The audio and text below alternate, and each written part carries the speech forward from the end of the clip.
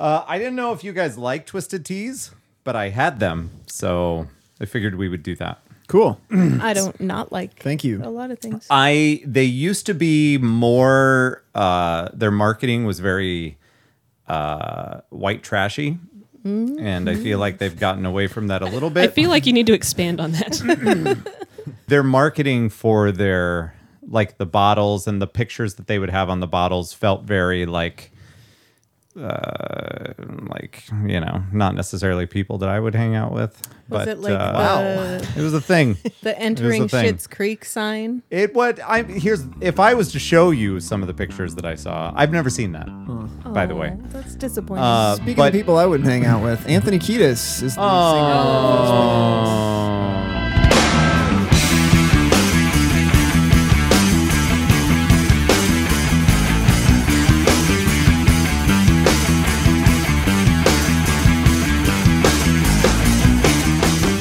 you would hang out with him. No. All right. If Anthony Kiedis met you and he was like, "We should hang out sometime," Yeah. you would be like a big old bird in his face. Well, first of all, between Anthony Kiedis and I, there would be like 175 women. So I don't think I'd be able to get close enough to him to be like, "Hey, man, how's it going?" That wasn't part of the discussion. That was This is a hypothetical. You're This saying is a world free of women. Oh, I see. You're saying. Well, he's pretty randy, so then I definitely wouldn't want to get that close to him. that was his original first name. Yeah. It's Randy just you Kiedis. and Anthony in a room together. Yeah. How big's the room? Sam's a pretty big Anthony Kiedis fan. I believe we've established that What if Yeah. he asks you for voice lessons?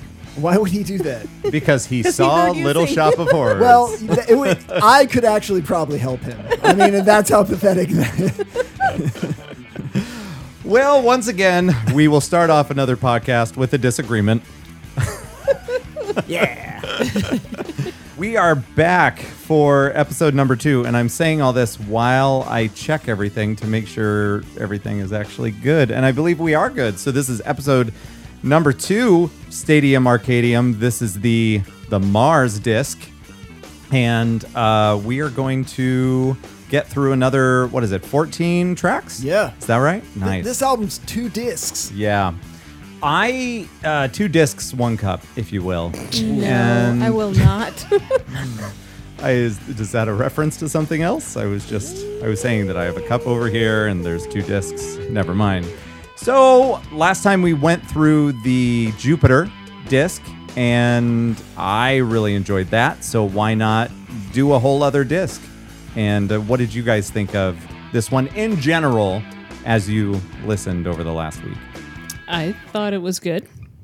I thought it was fine. I think I liked the other one better. Really? Yeah. Okay. I right. would disagree. Oh, more disagreements. Fight.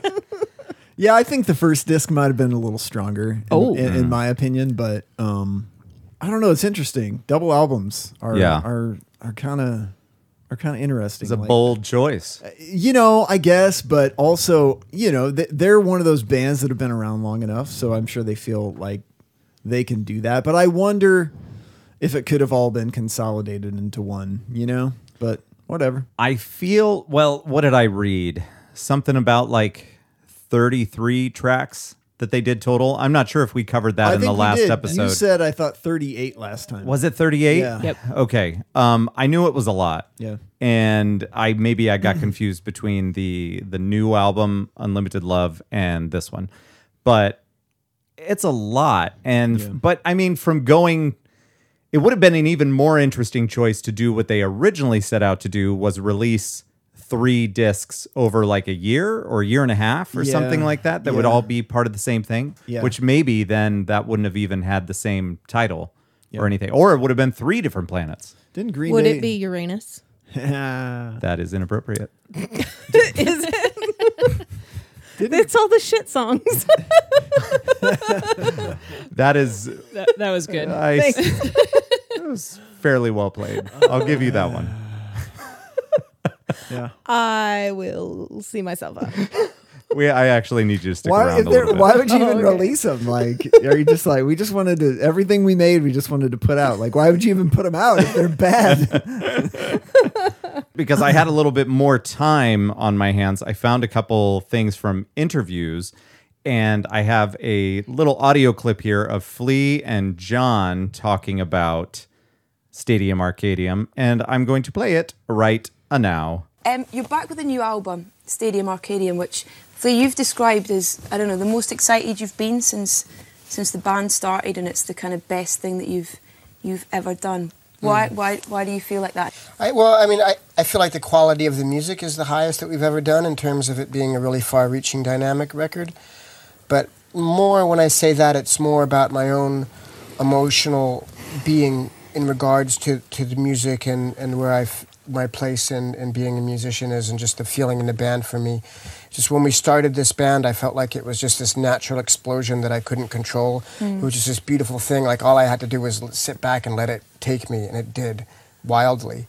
And I felt that way in the creation of this record, the same way. This is the first time like we've ever made an album for me where it just seemed like everybody in the band was on 10, you know? It just seemed like everybody was at their best and everybody was supporting each other. It wasn't always like Blood Sugar, it wasn't, Californication wasn't, by the way, it wasn't. So it for me, this is like a real special album for that reason. I don't feel like the band's ever been so unified since I've been in the band, you know? Maybe it's a thing where, depending upon where you were at a certain point in your life when you listen to an album, it's similar to a conversation that we've had about Eve 6 before. Yeah. And they're two different albums. And it's like some people really like their first self-titled, wasn't it?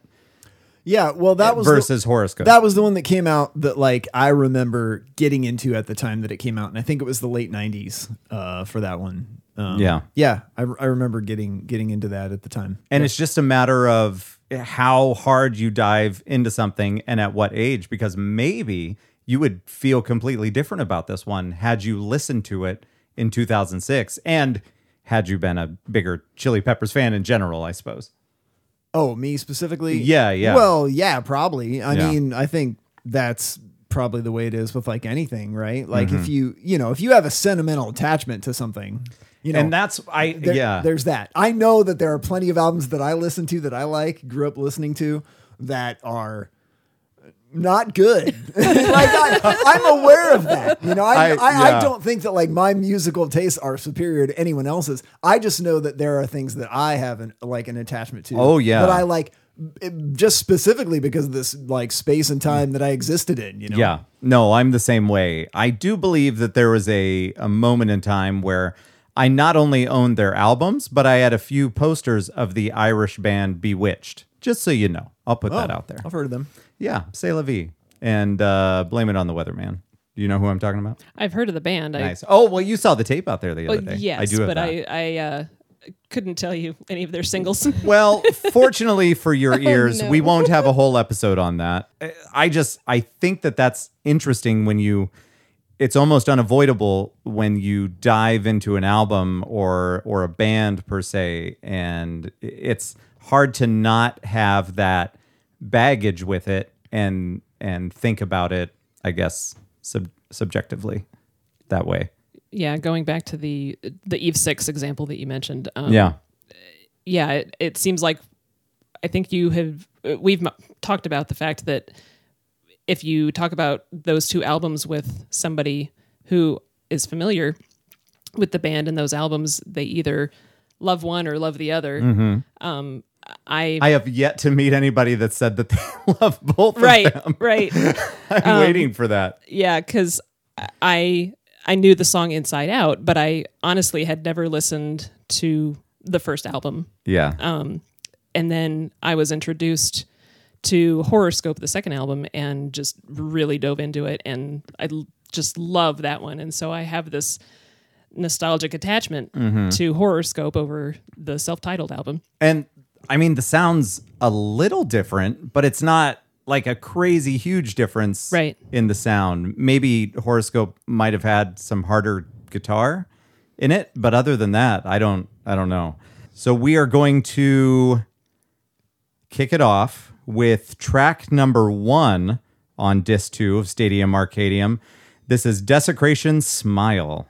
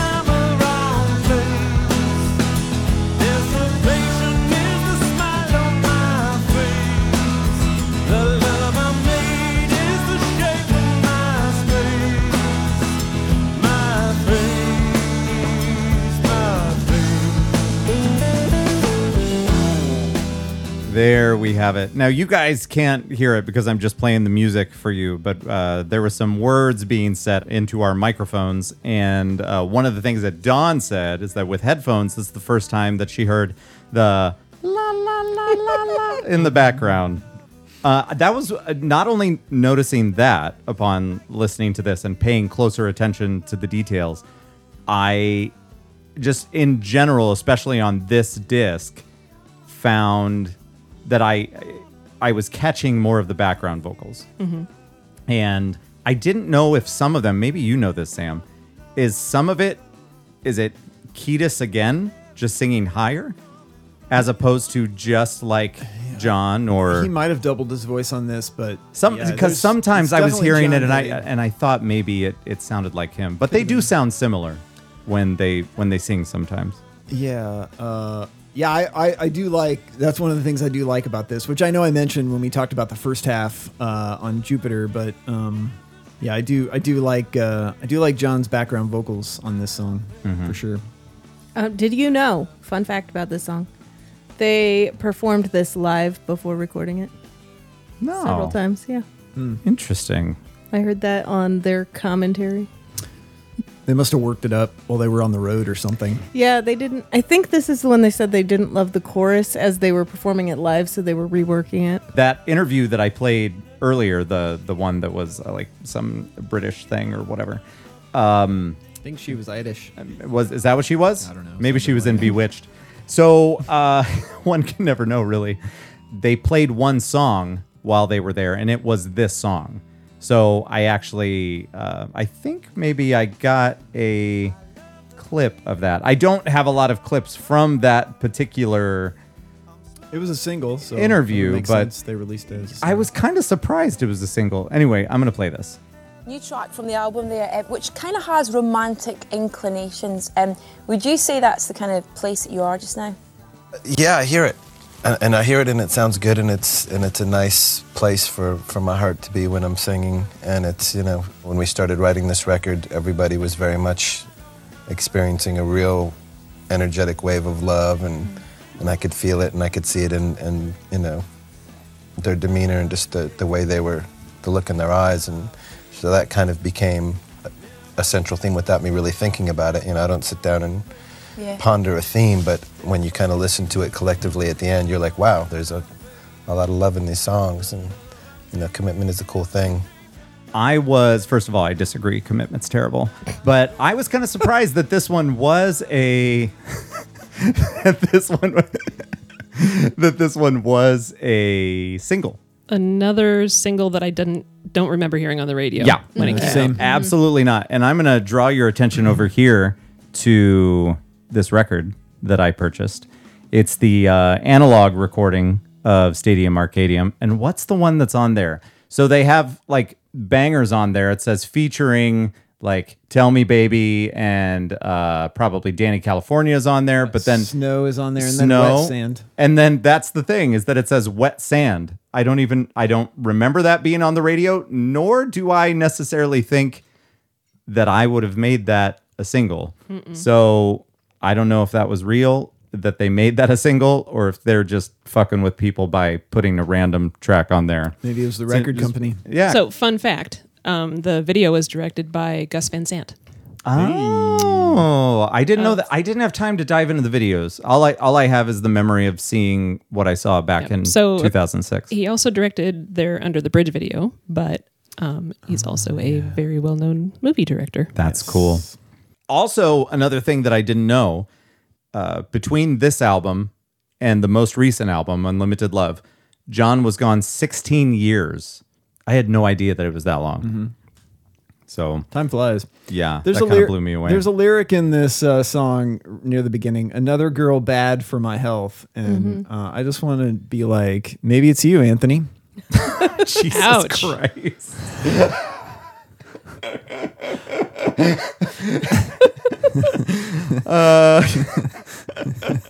I mean, come on. The other thing that I would say about this track is that I probably would not have put it first. I would say that it should probably be a mid-album track. Yeah. But I guess technically it is mid-album because... It is very much in the middle of the album. Yes. Yeah. Technically, definitely. Depends on how you're looking at it, I guess. I don't know. I kind of like the fact that it opened the second disc. You like that? Yeah. Well, you're wrong. So there's nothing wrong with starting with something a little more mellow because, I think generally when we listen to rock bands, we think, they need to kick it off pretty hot. But, I guess it's okay to start with something more mellow. That's all right. I like the song. I love the chorus in this song. And now you get to hear the la la la. You're right. How about we move on to track number 2 on Mars? And that is, can anybody? Tell Me Baby. There it is.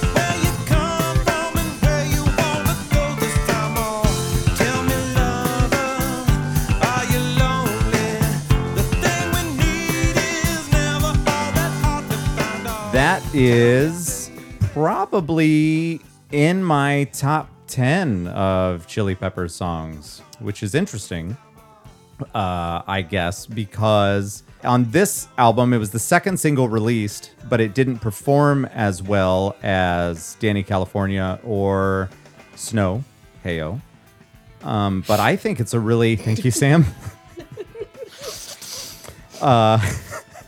Although it doesn't really have anything to do with Coke, that always reminds me of Night at the Roxbury. When the two dudes do their nose hair and they're like afterwards. It's so funny. But yeah, I think that this is a really pretty song, and parts of it, like the verses, sound, and I'm not the only person that has said this, but it sounds kind of like some of their funkier stuff of yesteryear. And yeah, I really like this song. And go. I love the mixture of all the different styles. I just how it jumps from the old staccato rappy sound, and then the more melodic sound, and then the funky sound, and just all of it mixed together I think is amazing. I also love how they kind of mess with you in the beginning of the song. Like it's like this really melodic, slow. You think it's going to be like this really pretty song, and then they hit you with the funk. Yep. And I love that. That's great. When this was on the radio, when it first came out, I was okay with it. It wasn't one of my favorites, but I don't know. For some reason, as I've listened to it more and more, it's gone up and it's become more of a favorite for me. Yeah, I loved Danny California and Snow and a bunch of other songs from this album. But if I had to choose, like, if somebody says, here's this album, you can only play 3 songs from it, I'm not sure that those other 2 hits would be ones that I pick. Really? Yeah. I mean, I still like them, but I feel like over time, this one has just remained up there for me, and I've kind of tired of some of the others. You're so lovely. Are you lonely? Or giving up on an innocence you left me? I don't know if you guys know this or not, but life can be a little shitty.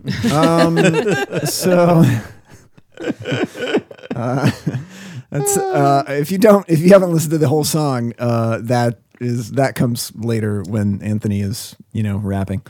Anyway, I just always thought that was funny, but it's just one of those lines that like totally stuck in my head. So I just like find myself walking around during the day being like, life could be a little shitty. Anyway.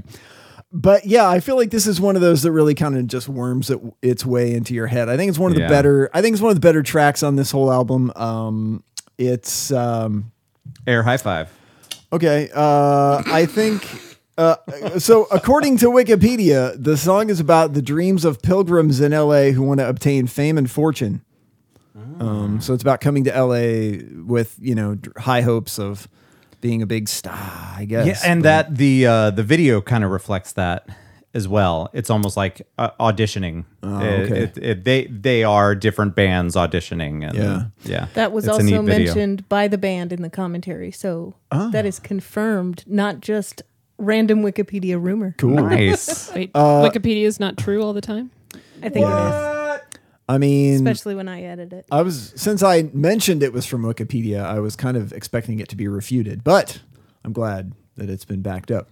The only other thing I'll mention about this, I really like the bit at 142 in this song at the end of, I think, the first chorus when John's guitar sort of becomes a keyboard. I think he starts it with a guitar and then it becomes a keyboard where it's like that. Yeah. That whole thing. Yeah. Sorry for that, listeners, but I had beautiful. to do that. How does that go again? Yeah, I could go through it again. Do that last note. I'm not sure that I had the correct notes, but you know what I mean. Anyway, listen for that because it's really great. I really like how they went all the way with it. And when I was listening to it, I was like, I don't know if they're going to go all the way with it at the end, but they did. They went all the way to that high note. I kind of dug that. So to your comment earlier, Sam, there was a dude named Nick Mitchell who worked at The Skinny, and he had a quote that said about the song, "Neither particularly complex nor memorable, Tell Me Baby is nevertheless an upbeat little number that may well ingratiate itself on your eardrums." Yeah. So it made me think of what you said. Also, one of the things that I noticed is that it really reminded me of another one of my favorite songs by them that has a line that we both love, and that line is Dope Dick. It reminds me of By the Way, with the way that the song is set up and how it, slow to fast. And I find these to be very similar. I liked the choice in rhyming words in this one. He went with honeycomb, xylophone, chromosome. Just random words you would mention every day. Some might say he's a lyrical genius. Anyone? No? Nope. No good? Nothing here. But, I mean, like what this dude said, that it's not necessarily a memorable song. I feel like with the Chili Peppers, if you have so many songs over the course of your career, it's going to be like going to, if you go to a concert of any band that's been around for years and years. Like, there's no way that you can necessarily get to all of the hits because there's so many.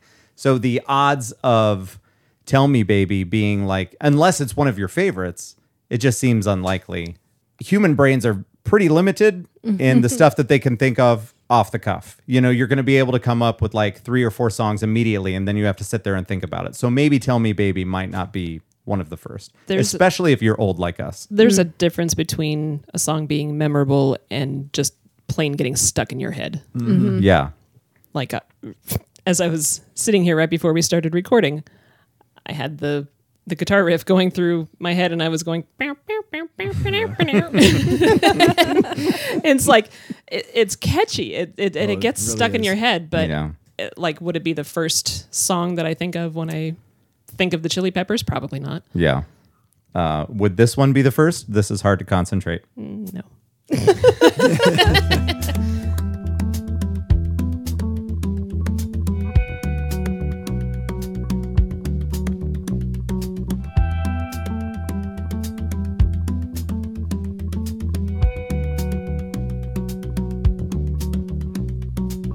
Hustle, bustle, and so much muscle. Our cells about to separate, and I find it hard to concentrate. And temporary, this cash and carry. I'm stepping up to indicate the time has come to deviate. And all I want is for you to be happy and take this moment to make you my family. And finally, you have found something perfect, and finally you have found.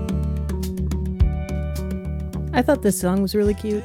This was written about Flea's upcoming nuptials. And I like that there's a contrast in emotions between the verses and the choruses. You can hear in the verses there's a little bit of doubt, but then the chorus sounds like, no, I'm sure this is what I want. But also, wait. Also, the interesting thing I heard about this is that Flea wrote the bass line to imitate John's guitar, like in the style of John. Yeah. I didn't hear or read the first thing that you know. I didn't know that it was about Flea getting married, but I did read that. Also, side note, I think when I think of this album, I don't necessarily think of this song immediately, but it's one of the first ones because I was well into this album, and this was the year that Becky and I got married. So it's clearly about that. So that's, for some reason, that's one of the things that I associate with this album, and probably because the Chili Peppers don't necessarily have a lot of songs like this that are, you know, this kind of theme. Romantic. So this, well, define romance. I mean, to an extent. Dope dick. That's a winner.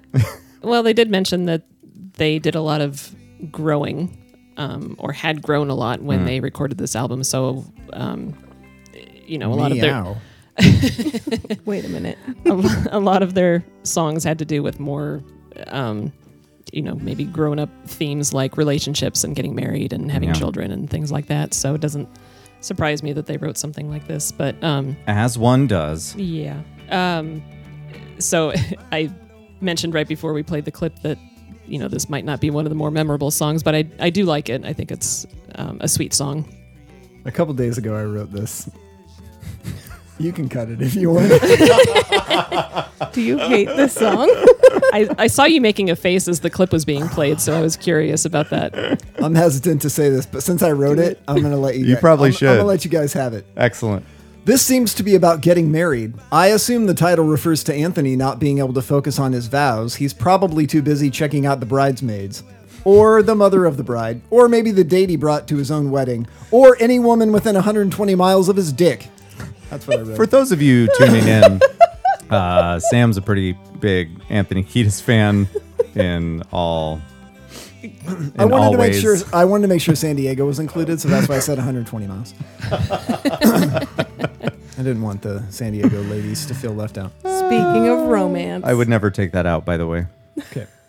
Well, let's move on to the next track, and that is 21st Century.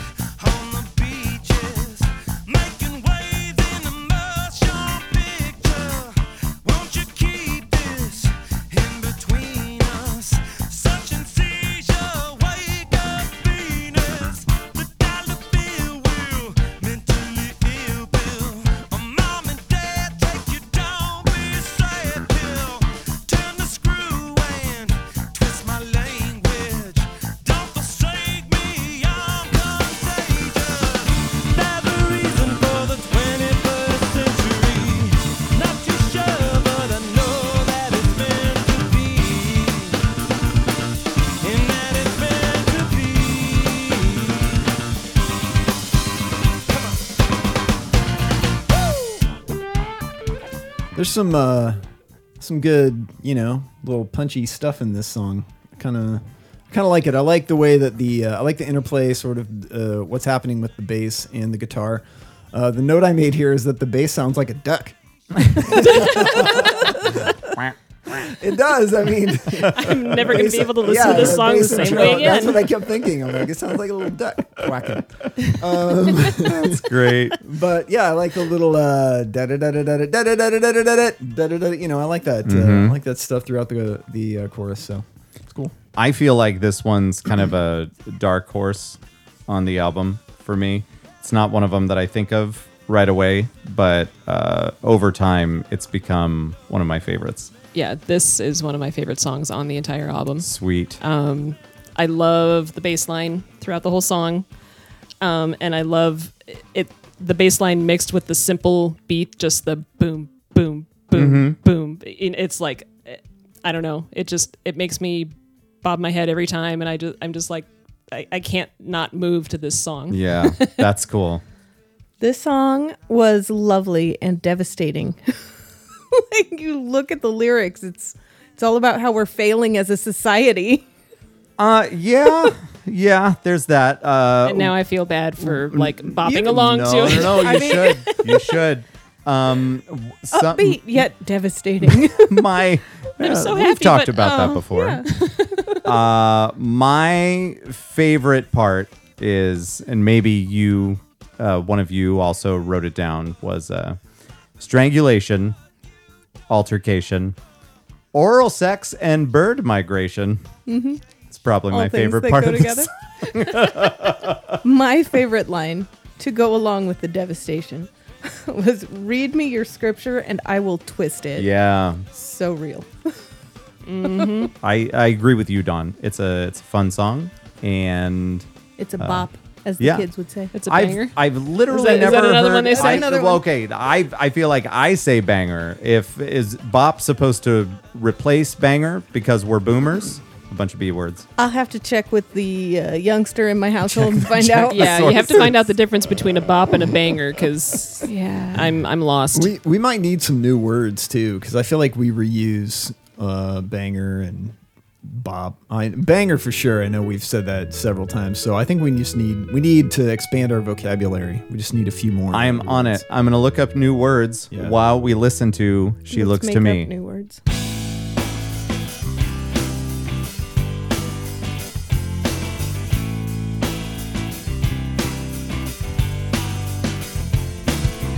Looks to me like heaven sent, no lullaby kid, no 5%. Anyway, wanna cut that cake, she's a dying from the likes of abandoned men. Lost in the valley without my horses. She needs somebody to hold. It looked to me like heaven sent this for your roughest night. She looks to me alright. Who's gonna take you home and hold you when things aren't so bright? She looks to me alright. I didn't have enough time to look up any new words. I apologize. It was too fast. Too fast. That's the problem when we get to the chorus so quickly. So, what do you guys think of She Looks to Me? I think it's a lovely song, but it is so sad. Yeah. It's, from what I read, it's supposedly about a girl that Anthony had a relationship with who... No. I knew you were going to say something about that. Apparently who was destroying her life with a drug addiction, and he wanted to try to help her but couldn't, and it was just making their relationship completely dysfunctional.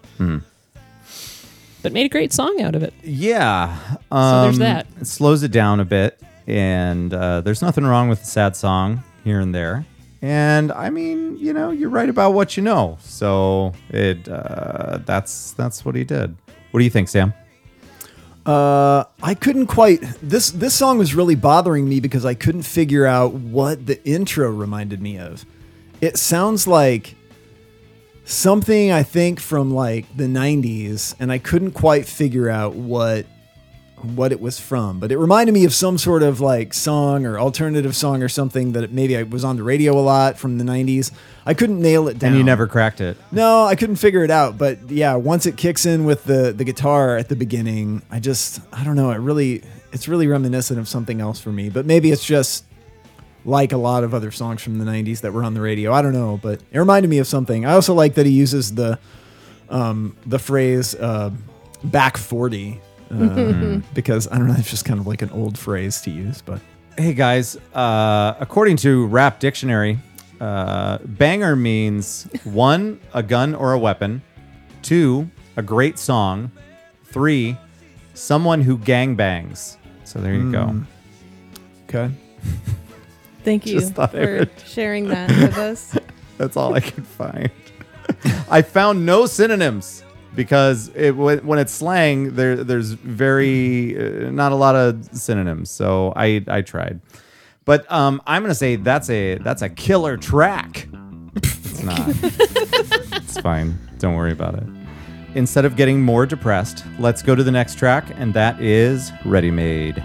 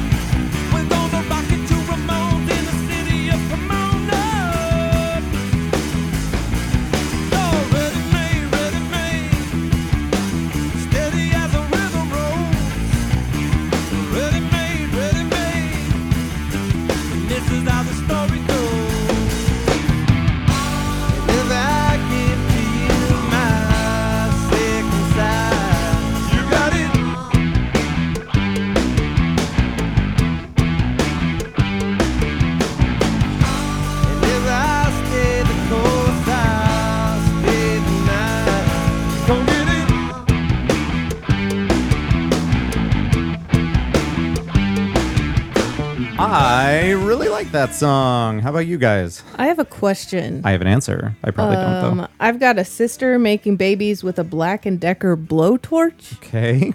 What? Where is the question exactly? The question is, what? Well, now, I cannot say this is fact, but I feel like Kiedis might have just been making stuff up for this song. What? No. I don't think it's true. As filler. Did you guys Wikipedia this song? I found something about it. So this one in particular, I was having trouble coming up with stuff on my own, and I was having trouble in just researching in general. So I'm like, fuck it, let's go to Wikipedia. So what I found on there is that there was, in a special edition of Stadium Arcadium, Kiedis was talking about how this song is, quote, much closer to the other three hearts in the band, and that it came from a place that he had never understood. And Flea agreed with him. And it says that this is mostly because of the intricate rhythms included in the drum beat and the heaviness of the bass line. John Frusciante said that the main riff from the song was made by him while he was playing bass with his fingers. And the band says that the chorus comes from a face-off that they had. Can I tell you what I found? I would love to hear it. Ready Made is a tribute to art appropriation in the music industry. An example of this is someone being inspired by a riff or melody, sampling or interpolating this in their own music. You got it! In the commentary DVD, John explains how the riff originated from playing bass, despite this sharing a riff with past band member Dave Navarro's August 1988 Mountain Song. Go get it! Ironically, the Mountain Song riff is not credited in this song, and John never mentioned it. Sam, I need you to articulate what you're doing right now. No. Tell me what you're thinking. Do you have more to say? I don't want to cut you off. No, it just says plagiarism is rife in the music industry. Yeah, well, that was one of my notes. Jane's Addiction put out an album called Nothing Shocking in 1988, and it had a song called Mountain Song on it. Mm-hmm. And the bass riff to start the song off is basically the same thing. It varies like pretty quickly, but yeah, this is exactly what this song reminded me of. So that was interesting, obviously, because Dave Navarro was in the band for one album, One Hot Minute, when John Frusciante left the first time. For One Hot Minute had the song Aeroplane on it. That was like the big hit from that album. But did we ever find out why they don't really play that song? I think that album in general for their career has been mostly panned by critics and their fan base. So that's why it's typically they just don't even touch it. Just avoid it. They just, they leave it alone.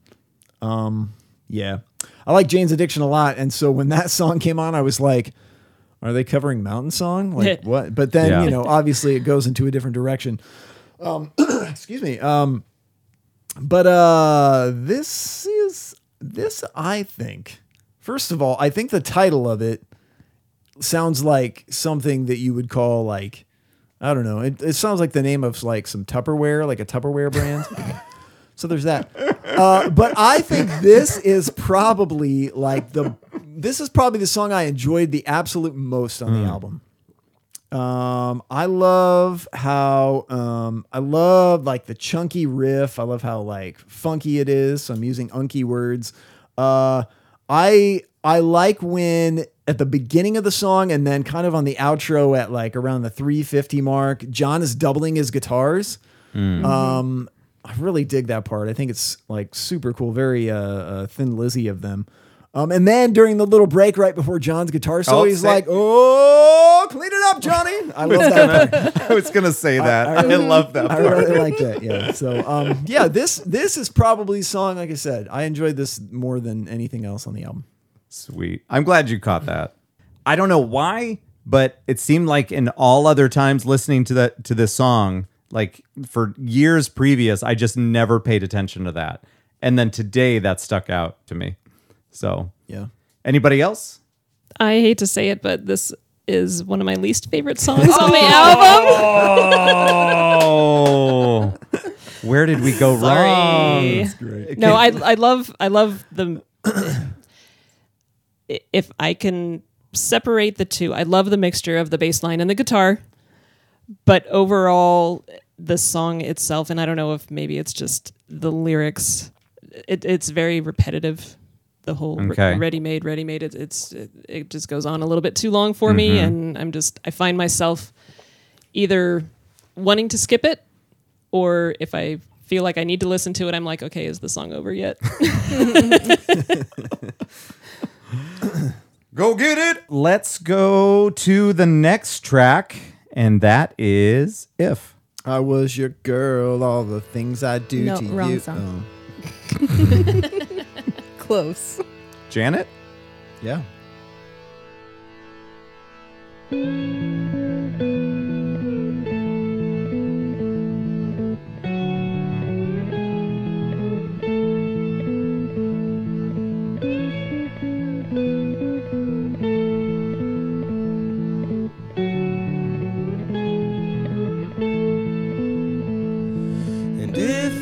had a clue, I'd know exactly what to do if I were the wiser of the two.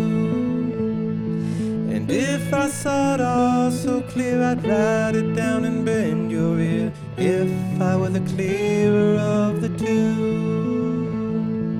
We could take a walk into the canyons of Fifth Avenue, sing and dance just to name a few. All I do, all I do.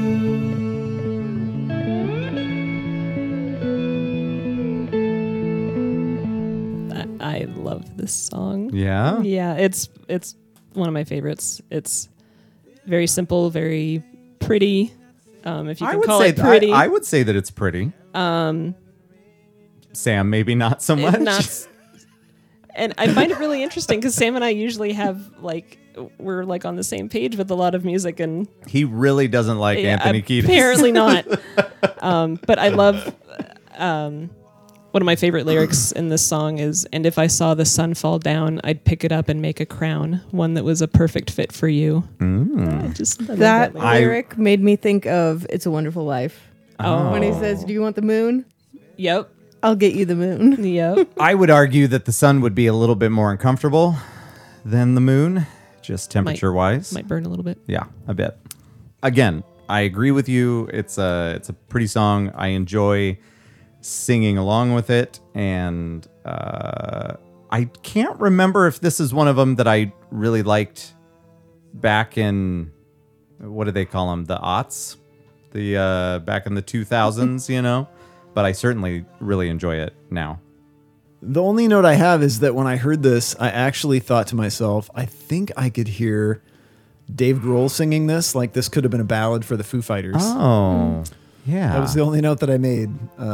That's an interesting observation. Yeah, I don't know. Just what I heard. I think it might have been for this song that I read a comment from somebody. They compared it to and I'm trying to come up with the name of the song, and I might get it wrong. Is it Still by the Foo Fighters? Is that a song that they made? Oh, I'm not sure. Okay. Still. You got the thing. Oh, I got the thing, baby. Yeah, but anyway, so it might have been comparing this song to Still. So it's interesting that you brought that up. Yeah, there we are. You are not wrong.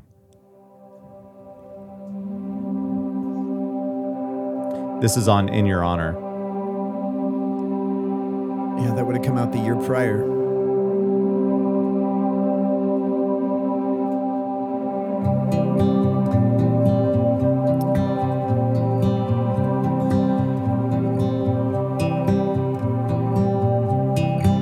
I see what you're saying.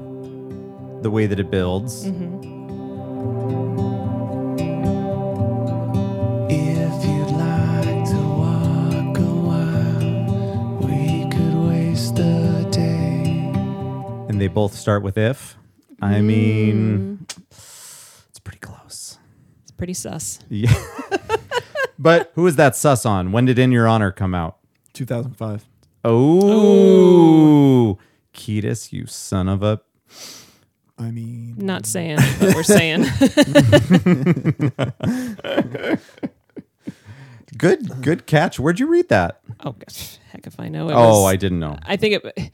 So I didn't get a lot of my facts from Wikipedia. I did get them from Song Facts. Oh, Yes. nice. If you can, there's good stuff on You know, Song I think Facts. I've been there occasionally. Yeah. if you can, take anything that you read on Song Facts any more seriously than you can on Wikipedia. And, just anything on the internet in general. Exactly. Yeah. I'm not sure what to think about it. But and I don't know that the person commenting was comparing the two songs as like one plagiarizing off the other or anything Yeah. like that, but just in the same vein of a very slow ballady yeah. kind of a song that, and so I thought it was really interesting that you mentioned Yeah. Absolutely. that it sounded like something that that the Foo Fighters could have done. That was also a double album for the Foo Fighters. So that's kind of funny. So basically, the Chili Peppers ripped off the Foo Fighters for this whole album. Well, but that's the what thing. we've learned is that they were going to go with the takeaway. They were going to go with a triple album to try to outdo them, and they're like, "Oh, slow down, guys." But the Foo Fighters did for their album. They did one half of it was like hard, heavy rock, and the other half was like ballads and like mellower stuff. So wait, okay. So then, when did Speakerboxx, The Love Below, come out? What year was that? That was in like 2000 and probably around the same time. Yeah. Maybe. Yeah. I think that might have been earlier, even before In Your Honor, I think. I was listening to Speakerboxx this morning. Veronica's going to look it up. Arguably not appropriate for early in the morning driving kids to school, but I mean, I good did album. it anyway. Not the great best album. Not the best Outkast album, but a good one. Atlian's best album? Ooh, I don't know. That's good. Stankonia is great. Equimini is great too. They got some good ones. Maybe we'll get to one of those albums one of these days. What'd you find, Veronica? 2003. Oh, everybody stole it from Outkast. Of course they did. Of course they did. Fucking Makes Andre perfect 3000. I miss that guy. I need him to come back. Let's move on to another song, which is one of my favorites. This is Make You Feel Better.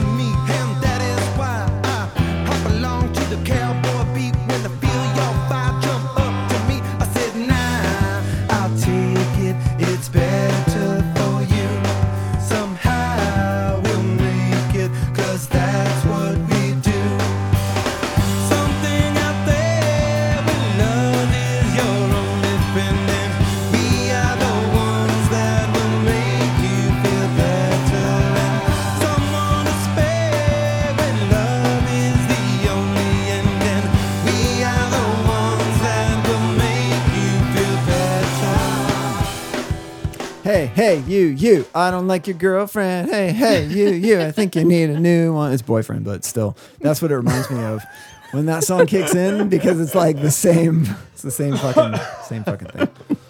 So the one note that I had for this song was 90s vibe. To me, it just sounds like it could have come straight out of the 90s, just like a poppy, earworm that you hear on the radio. Yeah. That's nothing against 90s music because I love 90s music. Of course, yeah. We hate 90s music here. We never talk about it. What? So I thought it felt very much like the Beatles with that drum line and the background vocals. I gotcha. Very Beatles. Yeah. By the way.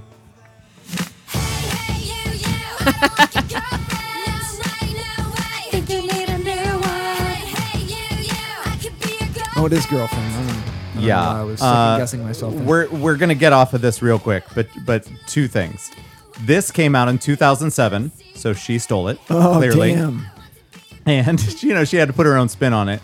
Also, this album was the album that my daughter listened to for the entirety of her being like, I want to say 5 or 6 years old. When we were in London. Yeah. So anywhere that, like whenever we were back at our flat or anything like that, she would just have her headphones on and be scream singing along with this album. And she still to this day knows all the words. And now she's kind of gotten into Avril a little bit more just as a fan and not just because it was one of the CDs that was laying around.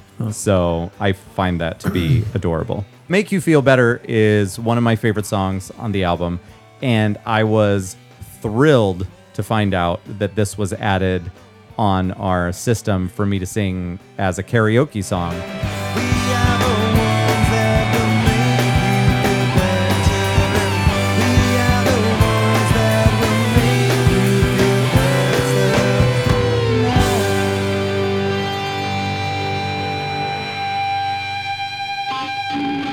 a very upbeat song and people can enjoy it, but nobody knows the words to it, so they're not going to sing along or anything. But it's just such a fun song. And I never thought about your association that you said that it's sounding like a 90s song.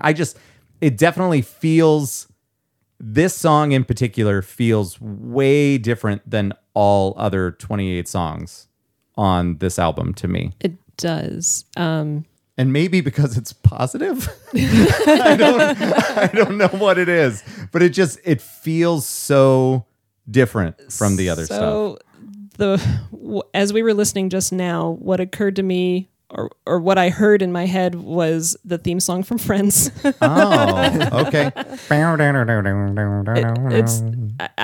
don't know, maybe it's just got the same beat or something, but it's that, like I said, that 90s vibe. Yeah. It's got that 90s vibe. And I feel like they could just almost insert this song into the intro to Friends and it would work.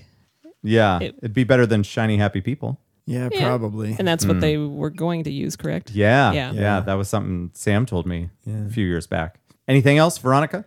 I do have a lovely quote from the commentary on this album, or on this track. Kiedis was going to talk about some of the lyrics. Yeah. And he said, "Not to toot my own horn, because I'm not that flexible."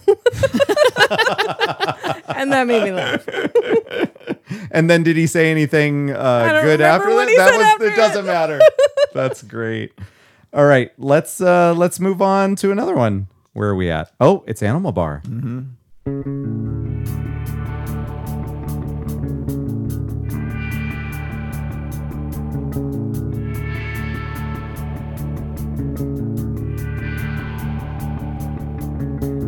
Never 21 when everyone's a sailor, coming up strong at the Animal Bar. Ever-loving mug of Mr. Norman Mailer, turn another page at the Animal Bar, and it won't be long.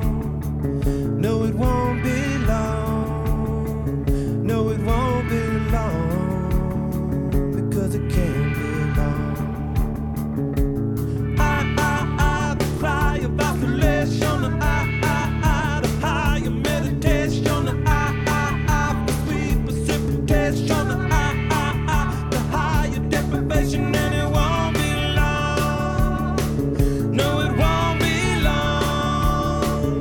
No, it won't be long, because it can't be long. Another song that I really like. I like it as well. So on the Song Facts website, Excellent.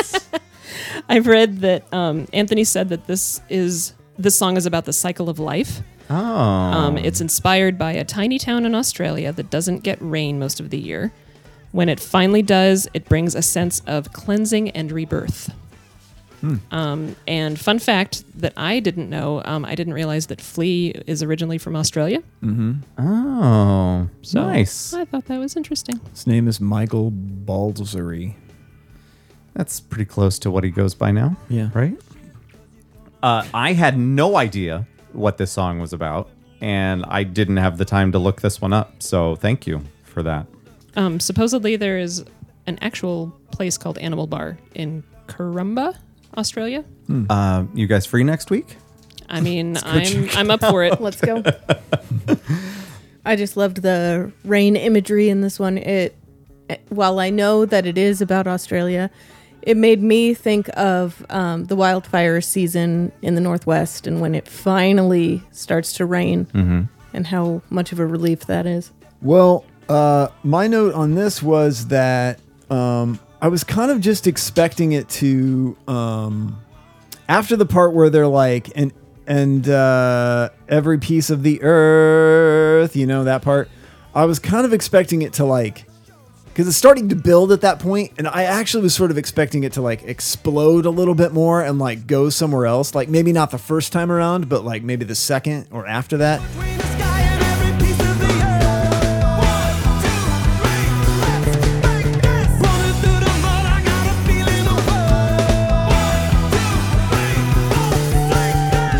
Like it was going to go like even further and the band was really going to just like go nuts, but it kind of didn't. It just came kind of back down. So it was kind of a disappointment for Well, it was just, I just thought it would be interesting if they maybe had done that like even one time in the song, because otherwise I think it just kind of kept doing the sort of same peaks and valleys, but that's okay.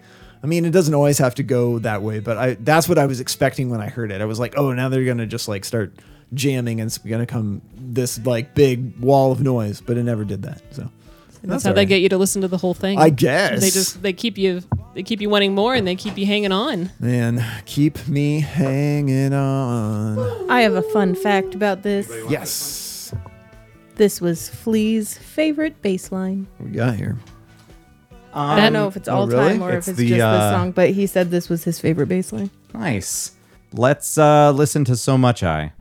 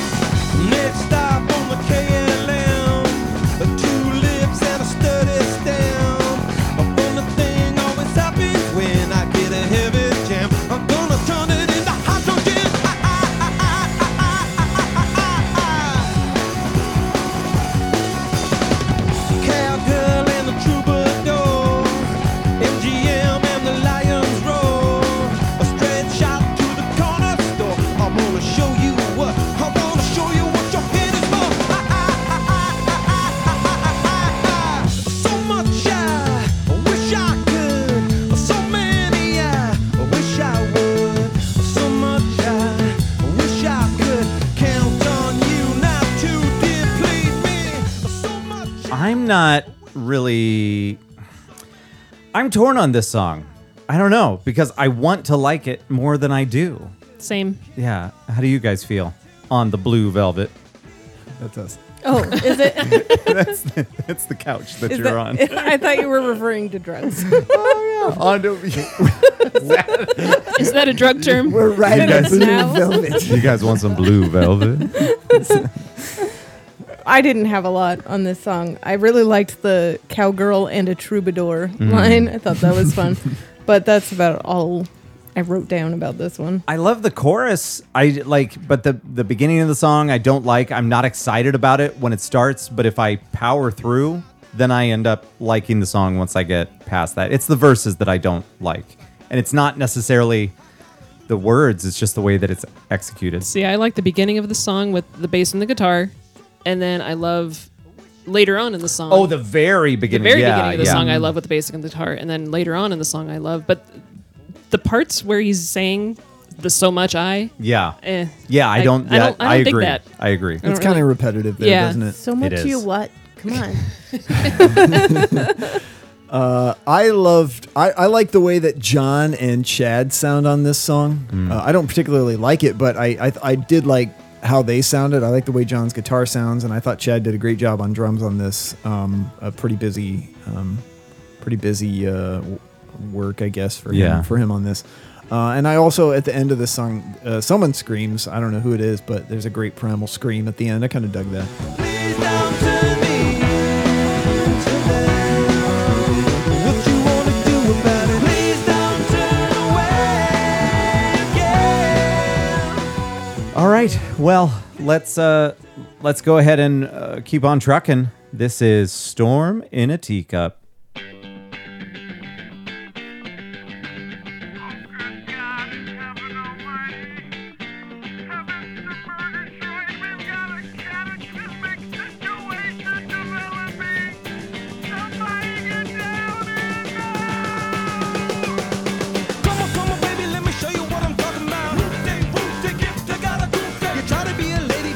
Like a sauerkraut.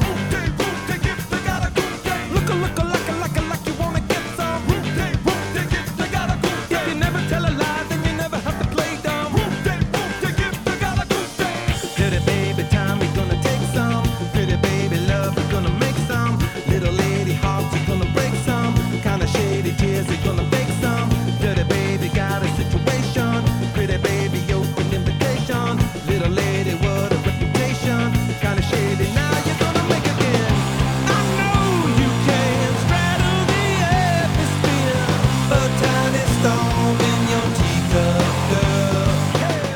maybe someday in another, how many years did I say it had been since, 15, 16 years?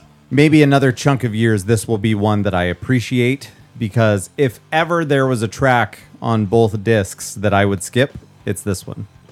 I'm just not on fire about it. I think this is the one that John agrees with you on. Yeah. Okay. When they were selecting the songs to put on the album, And he was like, he you said, sure? let's not pick this song. He picked this one. I believe that's right. But then he did agree that this one is very much a Chili Peppers song.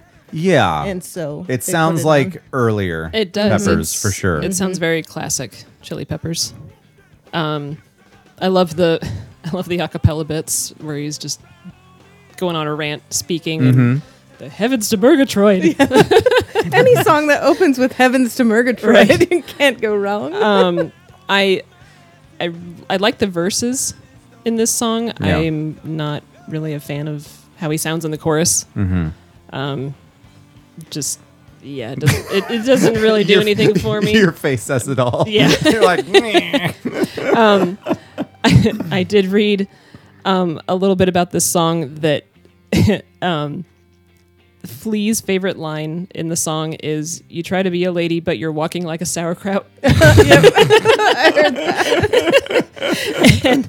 and I think Anthony was just kind of shrugged his shoulders at just the insanity of some of the lyrics. Just sometimes you just got to write lyrics that just don't make any sense whatsoever, and just got to have fun with them. Yeah. Sometimes you just need filler too, for sure. I would guess that Anthony may have encountered some women like this, who may be somewhat small, but contain a storm in their teapot. What kind of women would you say he hasn't encountered?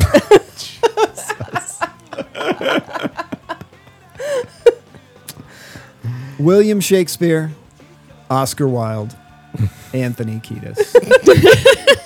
Whoop-tay, whoop-tay, get to Galagooptay. This is actually Humpty Bump. This is a Cicero reference. So I have to admit, though, that this chorus is catchy as fuck. Yeah. And regardless of the fact that it's completely nonsensical, it gets in your head, and it's kind of fun to sing along to just for S&Gs. So my first note on this was, oh yeah! Because I was like, it's just, it's like a classic Chili Peppers type sound, right? Like it's very, it's very upbeat, and the lyrics don't have to fucking mean anything, and it's just funky, and yeah. So it just reminded me of kind of, like you guys said, classic Chili Peppers. I wish that I could hear the other tracks that didn't make the cut. Haven't they released? I thought I read that they released 37 of the 38 songs. They did? Yeah. So then I really want to hear that one. Right. What is the one that they have not yet released? Come on, Nixon. Release all your tapes. So they're out freedom there. of information. You can find them somewhere. Yeah. I don't know if they released like a B-sides album or if they just... I feel like I'm a bad fan that I don't know. You gotta do your research. You guys, you realize they're going out on tour here. Sam's going to be first in line to get tickets. Whoop-tay, whoop-tay. I don't Get your butt whoop-tay. Oh my god, It's my favorite one. don't. My favorite one by the Peppers. Hey guys, this is We Believe.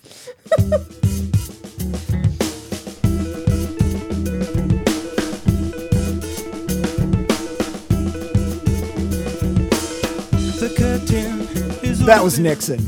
I know. I got it. I got it. You should probably clarify that for the Too younger. loud?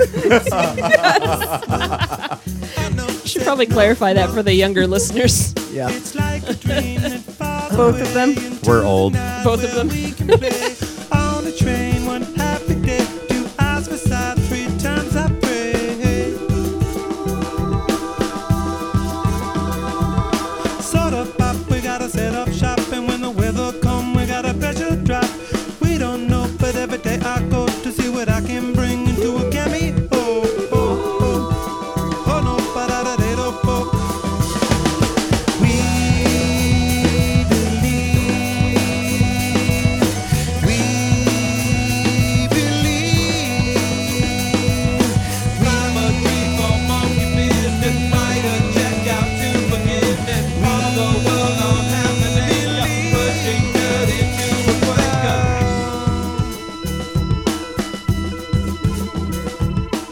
I'm going to give, I guess, a little bit of a spoiler here for the next 3 tracks. I'm not on fire about them. It just kind of fades out, and I don't know if that's just if everyone knows that's a Mars thing, and I missed that. But I don't know. It's not a bad song. It's just slow. It doesn't really pack a punch. Yeah. I guess I would agree. In that they're not standout songs for me, right? But I enjoy them. Mm-hmm. I don't feel the need to skip them. Right. Yeah. So were they the best way to end the album? I don't know. That's the question that I have. Yeah. But I'll probably get into this later because I have a feeling that the question will be asked which disc is better. It might be. So I'll wait on that, I guess. Excellent. So. This song started very interestingly. Flea was studying music theory, and he wrote the bass line based off of something that he had just picked up in in one of his theory books, and that's where this song came from. So cool. These aren't just great instrument playing people; they're actually musicians who study their craft. Respect. That's good. I don't really have any notes on this. I feel sort of the same way that you do, though. Like these last 3 tracks, I don't have any notes about them. Yeah, it's weird how it just kind of fades out. Yeah, I wish I did. Like, I wish I kind of had something distinguishable to say about these last few, but I don't know. I didn't really, so sorry, spoilers for the next couple songs. That's all right. Let's move it along. This is Turn It Again.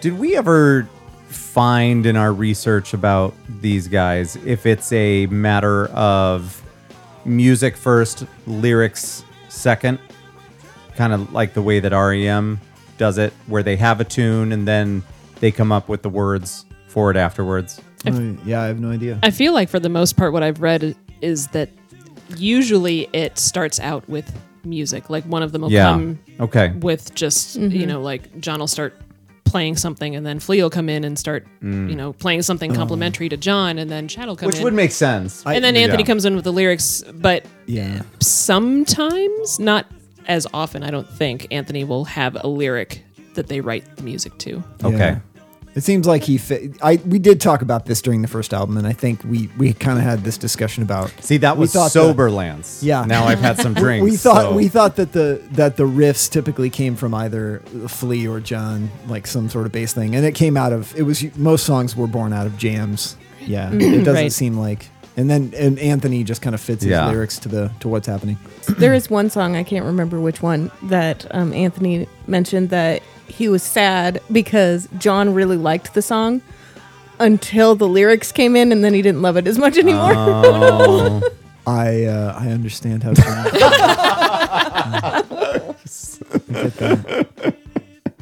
Yeah, there's elements of this song that I like. I will say, of the last 3, we believe Turn It Again, Death of a Martian, spoilers for the next one. This one is my favorite of the 3, but still, it just kind of... I mean, I You think know. the standout that makes this song memorable is the guitar, the little Yeah. That is Slide that on the note. that Yeah, I like and that a the lot. and the backing vocals. Yeah. Because when it seems like any song that they do it, if they I want to say if they do it right, but I can't think of any of them where it sounded off or wrong when they had the backing vocals. There's a good bass riff on this too. So I mean, it sounded like the Chili Peppers. I think it's Right. just not necessarily one of the better songs. Just say banger, say banger. It's not one of the bangers in their catalog. Well, I think this song would have been better without the beginning. I love the 2.5 minutes at the end where it's just guitar solo. I don't need the Yeah. vocals in this one. The rest is great. Yeah. That's what I'm saying. God damn it. All right. This is the final track of Stadium Arcadium, Death of a Martian.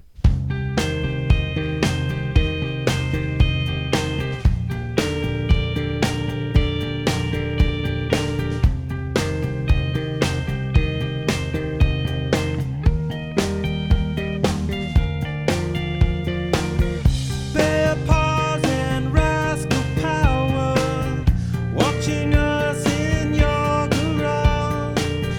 Big girl, you ate the neighbor. The Nova is over. This song is about a dog. A dog that died, A dog that died. named Martian. It was named Martian. It was Flea's dog. And this dog was huge, like 200 pounds. And Yes. it was around while they were working on Californication. So they all got Oh. really close to this dog. Shoot. Lots of love, just keep it coming, make something out of nothing. These are the best that I don't know how to say. Look at what I love today. These are the best that lots of love, just keep it coming, make something out of nothing. These are the best that I don't know what to say. Look at what I love today, and these are the things that I have a quote. It says, Kiedis explained, then there was this 200-pound dog who was just very chill, very calm, very loving, who was just there every single day, sort of crashed out in front of the garage while we were rehearsing. And to me, it was very special. She was sort of like our little spirit guide through that time. Aw. Wow. Now I'm completely turned around on Anthony Kiedis. The man's love of a he's dog. just a stand-up guy. Oh, and I take Flea. back everything I ever said. Love, Sam.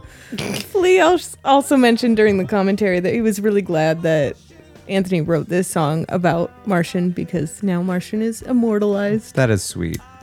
I don't think that this is a bad way to end the album, and I know that we said something previously about it being, Stadium Arcadium, having the planets and Death of a Martian, how that all ties in together. I had no idea previously that it was about a dog, but I think that this is a good song to end the album on, but I'm not sure it needed to be 3 in a row that were just kind of, for me. So I feel like it would have packed more of a punch as an ending with a different sequencing. But last time I checked, am not a Chili Pepper. So I was not there for those discussions. she's got sword in case, though this is not her lord in case. The one who can afford to face her image is restored to grace. Disappeared, no trace, musketeer's suitcase. The downturned brave little burn cup, bear careless turnip snare, rampages, pitch color pages. Down and out, but not in Vegas. Disembarks and disengages, no loft. Sweet pink canary cages, plummet, pop, dew skin, fortitude for the sniffing. What did you feel? This was the track that had the spoken bit at the end, like all the spoken lyrics at the end. Oh, correct? yeah. Right? Yeah. What did you think about that, Sam? Cool. Just, I thought it was an interesting way to... That's surprising because he usually hates that sort of thing. Right. I'm not that big of a fan usually of that. Yeah. I just thought it was an interesting way to end. It is. Like the very final track of the on the double album. It was kind of interesting, wasn't it? Well, I guess if you think about the album as not an album, but more of like an journey. A journey or like an experience or Just whatever. A small town girl. You know, living in Mars. Yeah, I don't know. I kind of get that if you think about it more as, and I'm not saying that this is what they were doing or that anybody should necessarily think this, but if you look at it more on the artsy side of music, you know, for that experience, that is kind of neat that they do that, but I don't know that I would have made that choice, but I don't know, it works, I guess. They said that the poem was chosen because they needed something else at the end of the song and couldn't figure out what to do. And then Anthony just pulled out a book of poems he had written and picked one. But it was his. Yeah. Okay. Wow. Yeah. So yeah, I dig that. That's cool. Yeah. You got a double album. I mean, you might as well pull out all your tricks. Like, just let it go because you've got all this space. You know, if you've made the determination, you're not going to cut it down to like a single album. You know, you might as well do a bunch of different things, and I think they did on this album. You know, Yeah. It does make me. It makes me curious to listen to the other tracks, like what we. I would love to listen to those. Find I out need what to find them. to find out what it was that they cut. Mm-hmm. Yeah, I think one good thing about this, I guess, is to hear that they were getting. It seems like they were all being supportive and getting along at this point, which is good. And so that maybe is why the creativity was not. You know, everything was really Wow, was really free flowing. Like, you know, so I guess that's that's always a good thing when you're in a band. Right. Well, I don't know if you guys know this, but we are at the end of the album. Both discs. So there's that. Takeaways, final thoughts about things. Where are you at? I enjoyed the journey. Yeah. Yeah. And so prior to this listen, had you ever heard this before, or was it just the singles? The whole album? No. Yeah. I had never listened to the whole album before. I'd only heard the singles. Would you? I'm going to need you to leave your Yelp review for this album. How many stars, and would you recommend to a friend? I'd probably give it 4 out of. It's 5 stars, right? Yeah. Okay. This isn't. We're going to work on our own scale, and it's 6.5. And let me tell you why. This one goes to 11. Yeah, I would say 4 out of 5 stars. Okay. I would recommend to a friend. We're friends, so we're way ahead of you. Are we to the point where we choose a disc that we most Sure. favor? Well, let's do that as we go person to person. Okay. Yeah. So even though probably my favorite Chili Peppers song of all time, Snow, is on the first disc, along with a couple of other favorites, Danny California and Slow Cheetah, I have to say that Mars is probably my more favorite of the two. Okay. I have some other favorite songs on there: Desecration Smile, Tell Me Baby, 21st Century for sure, and If. I really enjoyed all those songs. So if you could have Snow on the second disc, If I could have Danny California, Snow, and Slow Cheetah on the second disc, then you only need one disc. Oh my gosh, that would be an amazing album for me. Cut the last 3 songs. Fair enough. Listen with those. Veronica, Yelp review. 4.5 stars. We'll listen again because my brain is not really in a place to listen and pay attention right now. Yeah. So it was much more difficult for me to concentrate on the second disc, and I don't know if it's because of what was on it or because of what was going on in my head. But in this listen, I would say the first album is the one that I prefer. Jupiter. Yes. Okay. Mr. Barnes. Yeah, I think Jupiter is maybe the stronger set, personally. Just throughout, but I do think there are some highlights on Mars that I did enjoy listening to. As odd as maybe Storm in a Teacup is, I do think when you have a catchy chorus, even if it's nonsensical, as I said before, I think that, hey, kudos for that. And my probably, as I said before, the song I enjoyed the most, Ready Made, was on the second side. So out of 5, do it. Yeah, I would probably give this like a 2.5. Ooh. I'd probably What about give it, out of 6.5? that's worse.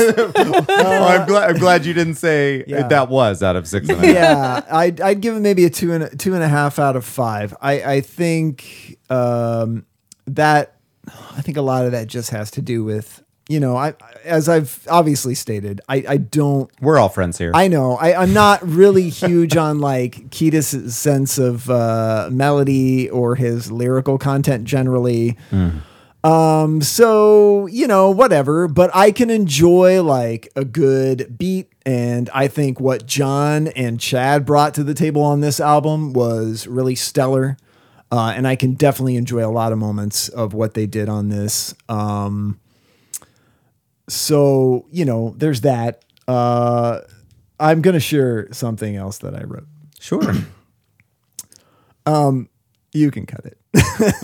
I will cut nothing. Dear listeners, if you like a band who's allergic to wearing shirts, has a tone-deaf lead singer, who only sings about screwing or California, and whose bass player rips off the Seinfeld theme in every song, this is the group for you. Wow. Mr. Barnes. Wow. I'm sorry. Well, that I'm sounds glad- like this is the group for me then. I love all of those things. Wow. Take off your shirt. But to be fair, I do think that the Chili Peppers have this incredible ability of being able to gel the basic three-piece group of guitar, bass, and drums quite well. And they're all talented musicians, and they sound great together. All 4 of them? And I think Kiedis, when he does what he does best, which I talked about on the first album, I think they sound like a really fun, group to listen to. Yeah. And don't get me wrong. There's a lot of Chili Pepper stuff that I enjoy. Especially stuff from Blood Sugar Sex Magic, which is an album I kind of grew up listening to, and some things on Californication. And some of their earlier stuff from the 80s that's really funky. Like I can really get into that. But this album is, for me, it's average. Okay. I've talked enough. Sam, I have a question for you. Okay. Because I'm curious. I'm ready. I'm curious if Flea is not one of your favorites for sure, as far as bass players go. Who do you have a favorite bass player? Yeah. I really like, big Rush fan. I think Geddy Lee is an amazing bass player. Okay. I like Queen a lot. So John Deacon, I thought was a brilliant bass player. Gosh, I don't know. I mean, I could probably come up with some other ones. Billy Cox, who played with Jimi Hendrix later in his career, Band of Gypsies, great bass player. I don't know. I mean, there's a lot, but I don't have anything against Flea. Like he plays slap bass, so I don't know.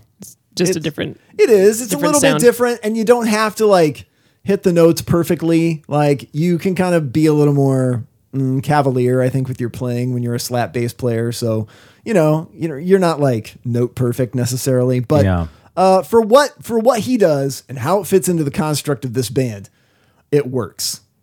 Right. Yeah. That's the same way I feel about Kiedis and what he brings to the table. Yeah. So I know I came off as sort of the negative one, obviously, throughout this entire thing. Hopefully the things that I said were maybe semi entertaining. I played it up a little more than I should have. I don't think that you were necessarily being that negative per se, but I do wish that you would have, and I have no stake in this whatsoever, because as I had previously mentioned, I am not a Chili Pepper, but I was really hoping that you would like this album a little bit more. Well, and I think, but I think it's right, of course, but I think it does boil down to, you know, how much I listened to it at the time. Yeah. So granted, it, like I said, it hasn't been in my crazy heavy rotation or anything like that, but I always go back to it. So I have, you know, 16 whatever years of it in my past. Right. So I'm just more familiar with it. But then, as I mentioned, I think maybe in the previous episode, that with disc 1, that I feel like because that amount of time has gone by, I still like the ones that I used to like, but I've opened myself up to some of the other tracks, which is the same as it pertains to their old albums, or even, you know, you or other friends introducing me to other bands that I never really gave the time of day. And so that's one of the benefits of time, I guess, is that you have that opportunity. I think we just also have to acknowledge that it's been 16 years. Yeah. And we're getting older. Wait, why do we have to acknowledge that? Where is this going? I mean, just in general, I'm just saying. She brought it back. She brought back the la-las. I'm just saying, as we get older, our tastes change, and we grow as people, and we learn to. I mean, some of us, but we learn to open ourselves up to different things, for sure, including music and musical genres and tastes, and yeah. So take that for what it's. You know, for sure. And I think we can be reintroduced to like music, you know. I know that there are things that I listened to before that I maybe didn't appreciate as much, and I appreciate more now. So I think that's the thing. So what was your star rating? We didn't hear that. Oh, my star rating? Yes. Because yours was 2.5. Right. I'm dragging down the average a little bit. Okay.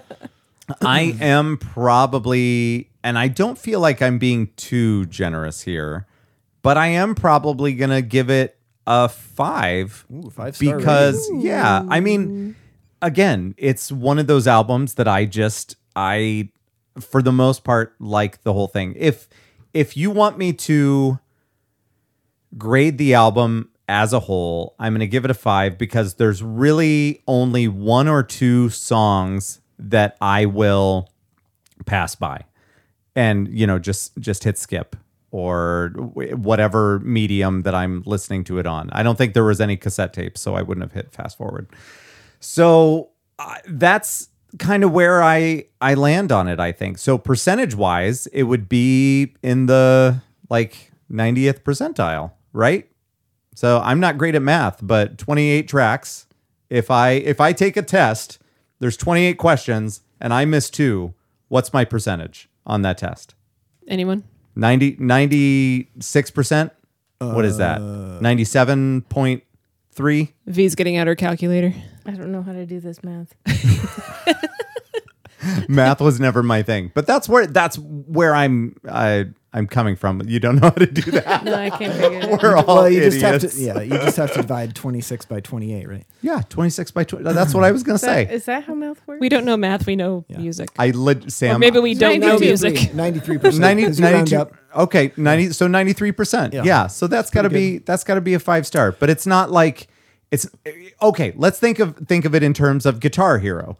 It's got all 5 stars, but they're not gold stars. Okay, so it's not 100%, but it's close. I think it's good. Yeah, I think this album might have got a higher grade from me if it had been a single disc, because I think if they would have been a little bit more picky. Yeah, like if I could have picked like my favorite songs from this album, I bet I would have given it a better grade because there would have been less filler. I guess for me personally. Yeah, well, and I guess I never. So I was thinking about this with the album in general. Like it seems like something that hardcore Chili Peppers fans probably would have loved because it's like they're getting extra shit. Yeah. But I never necessarily thought of myself as a hardcore Chili Peppers fan. But maybe, and I'm not even saying that I am that now, but maybe I'm closer to that than I thought that I was.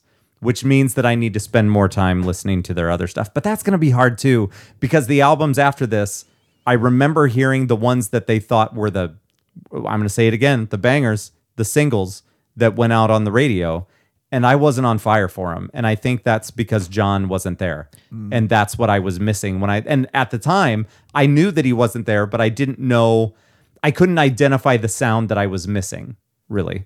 So did this album get to number 1 because the album was that good, or because there was so much material that all of the fans just ran out and bought it because there's 28 songs? I mean, I don't know. I feel like in going onto YouTube and other resources, seeing what people were saying about it, what the band thought about it, I think that it was pretty well received by most people at the time that were actually interested in listening to the whole thing. I think it performed quite well. And at least 2 of the tracks, I want to say, and maybe it wasn't the Hot 100 or the Billboard, like the main 100, but 2 of them like debuted at number 1, I thought. But maybe that was just in the rock genre or something. I forget. I didn't write that down.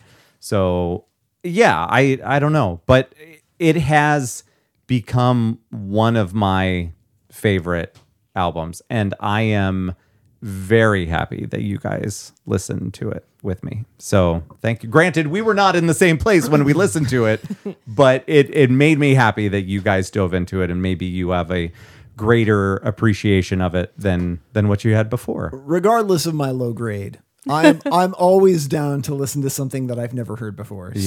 So I'm glad, much like, like the Garbage album that we listened to, I'm glad that I listened to it because I'd never gone all the way through it.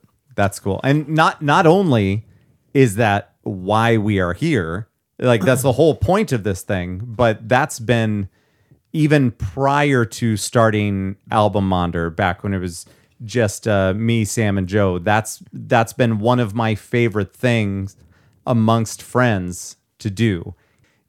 In doing stuff like that, like being introduced to bands like Luscious Jackson, and just recently, the other day, I went to a garage sale that a friend had pointed out. This is a very quick story.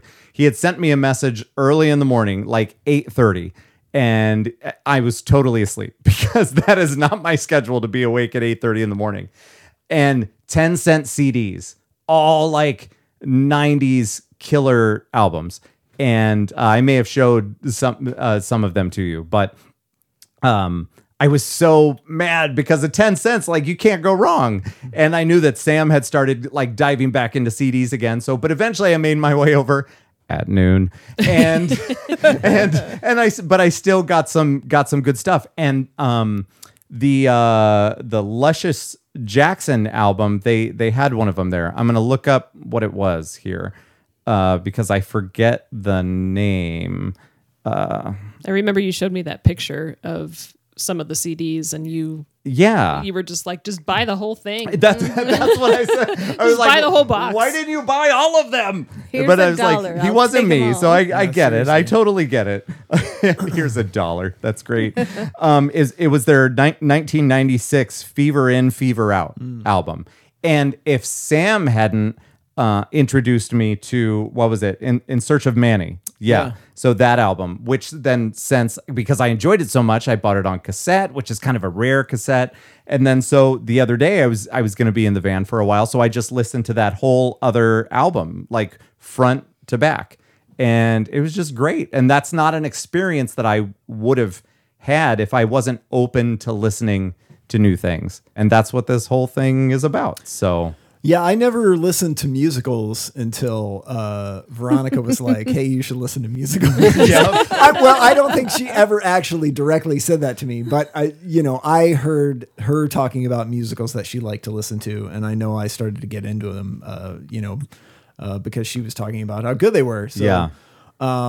And so anytime I listen to a musical, I always like text her and I'm like, "Hey, I just listened to this."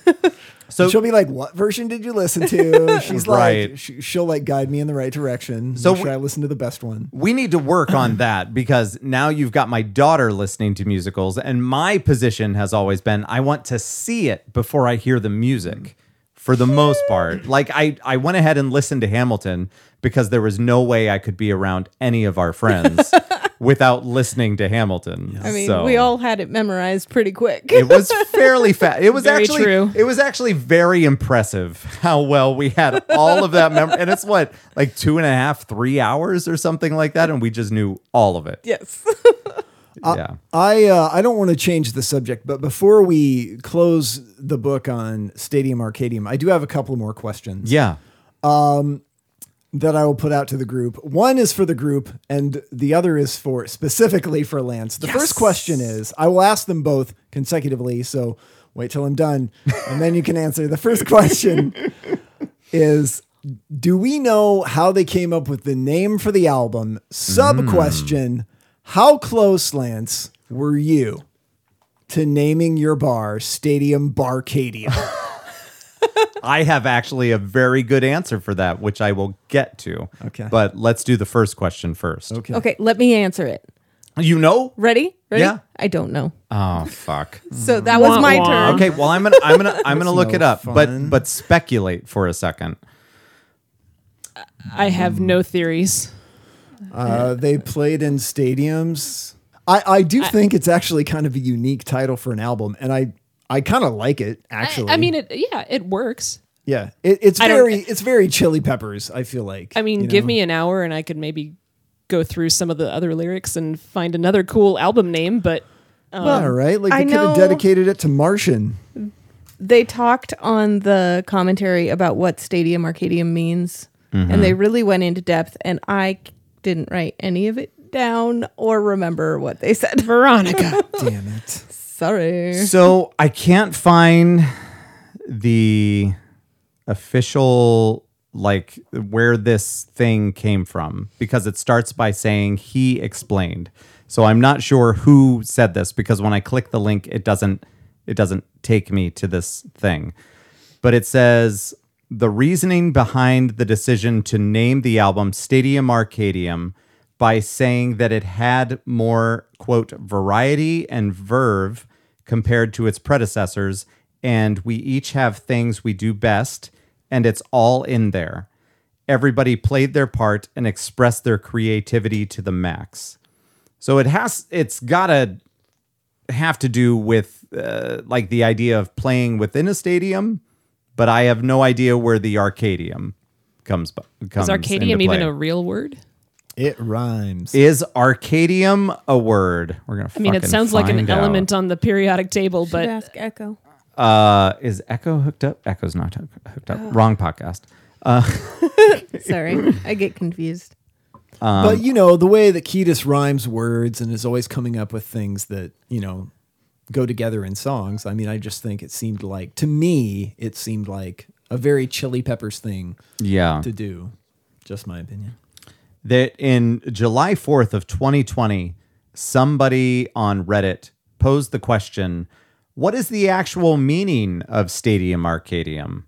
And somebody said, and this is the beginning of their response, yeah.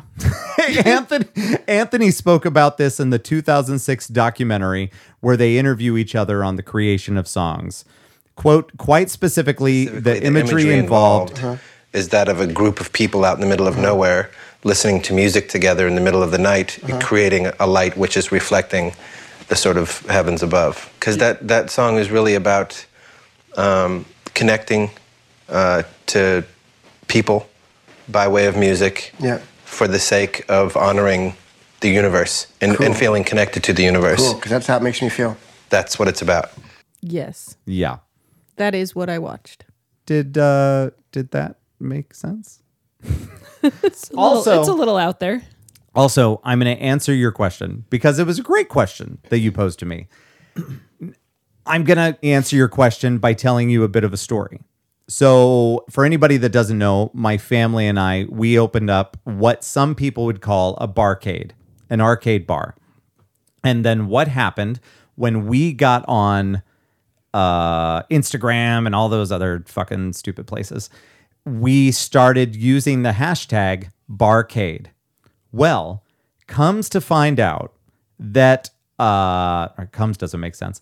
Come to find out, there is a place in New York that trademarked the word Barcade. And they weren't even the first one to be a barcade. Yeah. They just had the Like- money to get the trademark. So they got the trademark, and then when people started using the term barcade, they sued them. Yeah. And so they came after me and all of my posts, and they were like relentless. And they were saying, if you do not remove these hashtags from your posts, we will pursue suing you. And I looked up stuff about them and found out that they had done it to other people and actually physically gone into court and sued them. And so my response to this was that I told them in a message after this had been going on for some time, I said, I will remove all the hashtags, not because of your trademark on this, because I hate talking to you and I never want to hear from you again. And then after that, I told everyone that I knew that came into the bar, put hashtag barcade on your post because we didn't post it and you did. Fuck those guys. So yes, but that would have been a great name. I agree with you. I just thought about that. I was like, I wonder if Lance, if it crossed his mind. Because you can't, there's no trademark on Barcadia. That's what I was going to ask was Right. because it's not exactly the same as Barcade. I know. But would the Chili Peppers have come after you and be like, hey, you can't really. Well, what I found out, and I didn't say this because it wasn't really related, but apparently Arcadium is actually a British psychedelic group who released one album in 1969. And I know nothing about them. So that's where we will leave that. Wow. Hey, I don't know if you guys know this, but sometimes when we finish an album, we're about to get into another album. Anybody is have that how that works? anyone have any idea of who's next? In 1989, the Red Hot Chili Peppers put out an album called Mother's Milk. Okay. The second track on that album was a cover of a song, and the original version is on the album that we're going to be talking about next time we meet. Does anyone know who did the original version of the song Higher Ground? Oh, I should know this. I have to sit here and think about it though. I'm at a loss. Wait, is this like back in the 60s? How old is this? It's not the 60s. Okay. But you're closer than the 2000s. Oh, right. I see. Okay. Who is it? It's Stevie Wonder. In 1973, Stevie Wonder put out an album called Inner Visions that had the original version of Higher Ground. Did you just say 71? 73. 73. Okay. I was still pretty close. Yeah, it had the original version of the song Higher Ground. I do and remember. a few others that I think that you guys will know. But I was really getting into R&B and soul and funk around the beginning of the pandemic in 2020. And it was just something I was really listening to. And I kept going back to this album and back to this album a lot and listening to it and really enjoying it. So I thought I would bring it to the table and let all of you guys. That's listen to it. exciting. Yeah. I do remember hearing that song by him now. Yeah. But I couldn't, no. In the moment, I could not think of that. Yeah, it's sad to say, this is actually going to be the first album that we cover on Album Monitor that is from the decade of the 70s, because we have lived extensively in the 90s and the 80s because, those are the times we grew up. Of course. So that makes sense. And we've dabbled a little bit into the 2000s here and there, but I'm excited that we're going to dig into a 70s album because there are many great ones from that decade. I can't think of any one better to kick off 70s though. That's awesome. I like it. So Yeah. we'll see what you guys think. Have you guys heard that album, or do you remember that song? No. Not at all. This is going to be a new one for me. Sweet. Cool.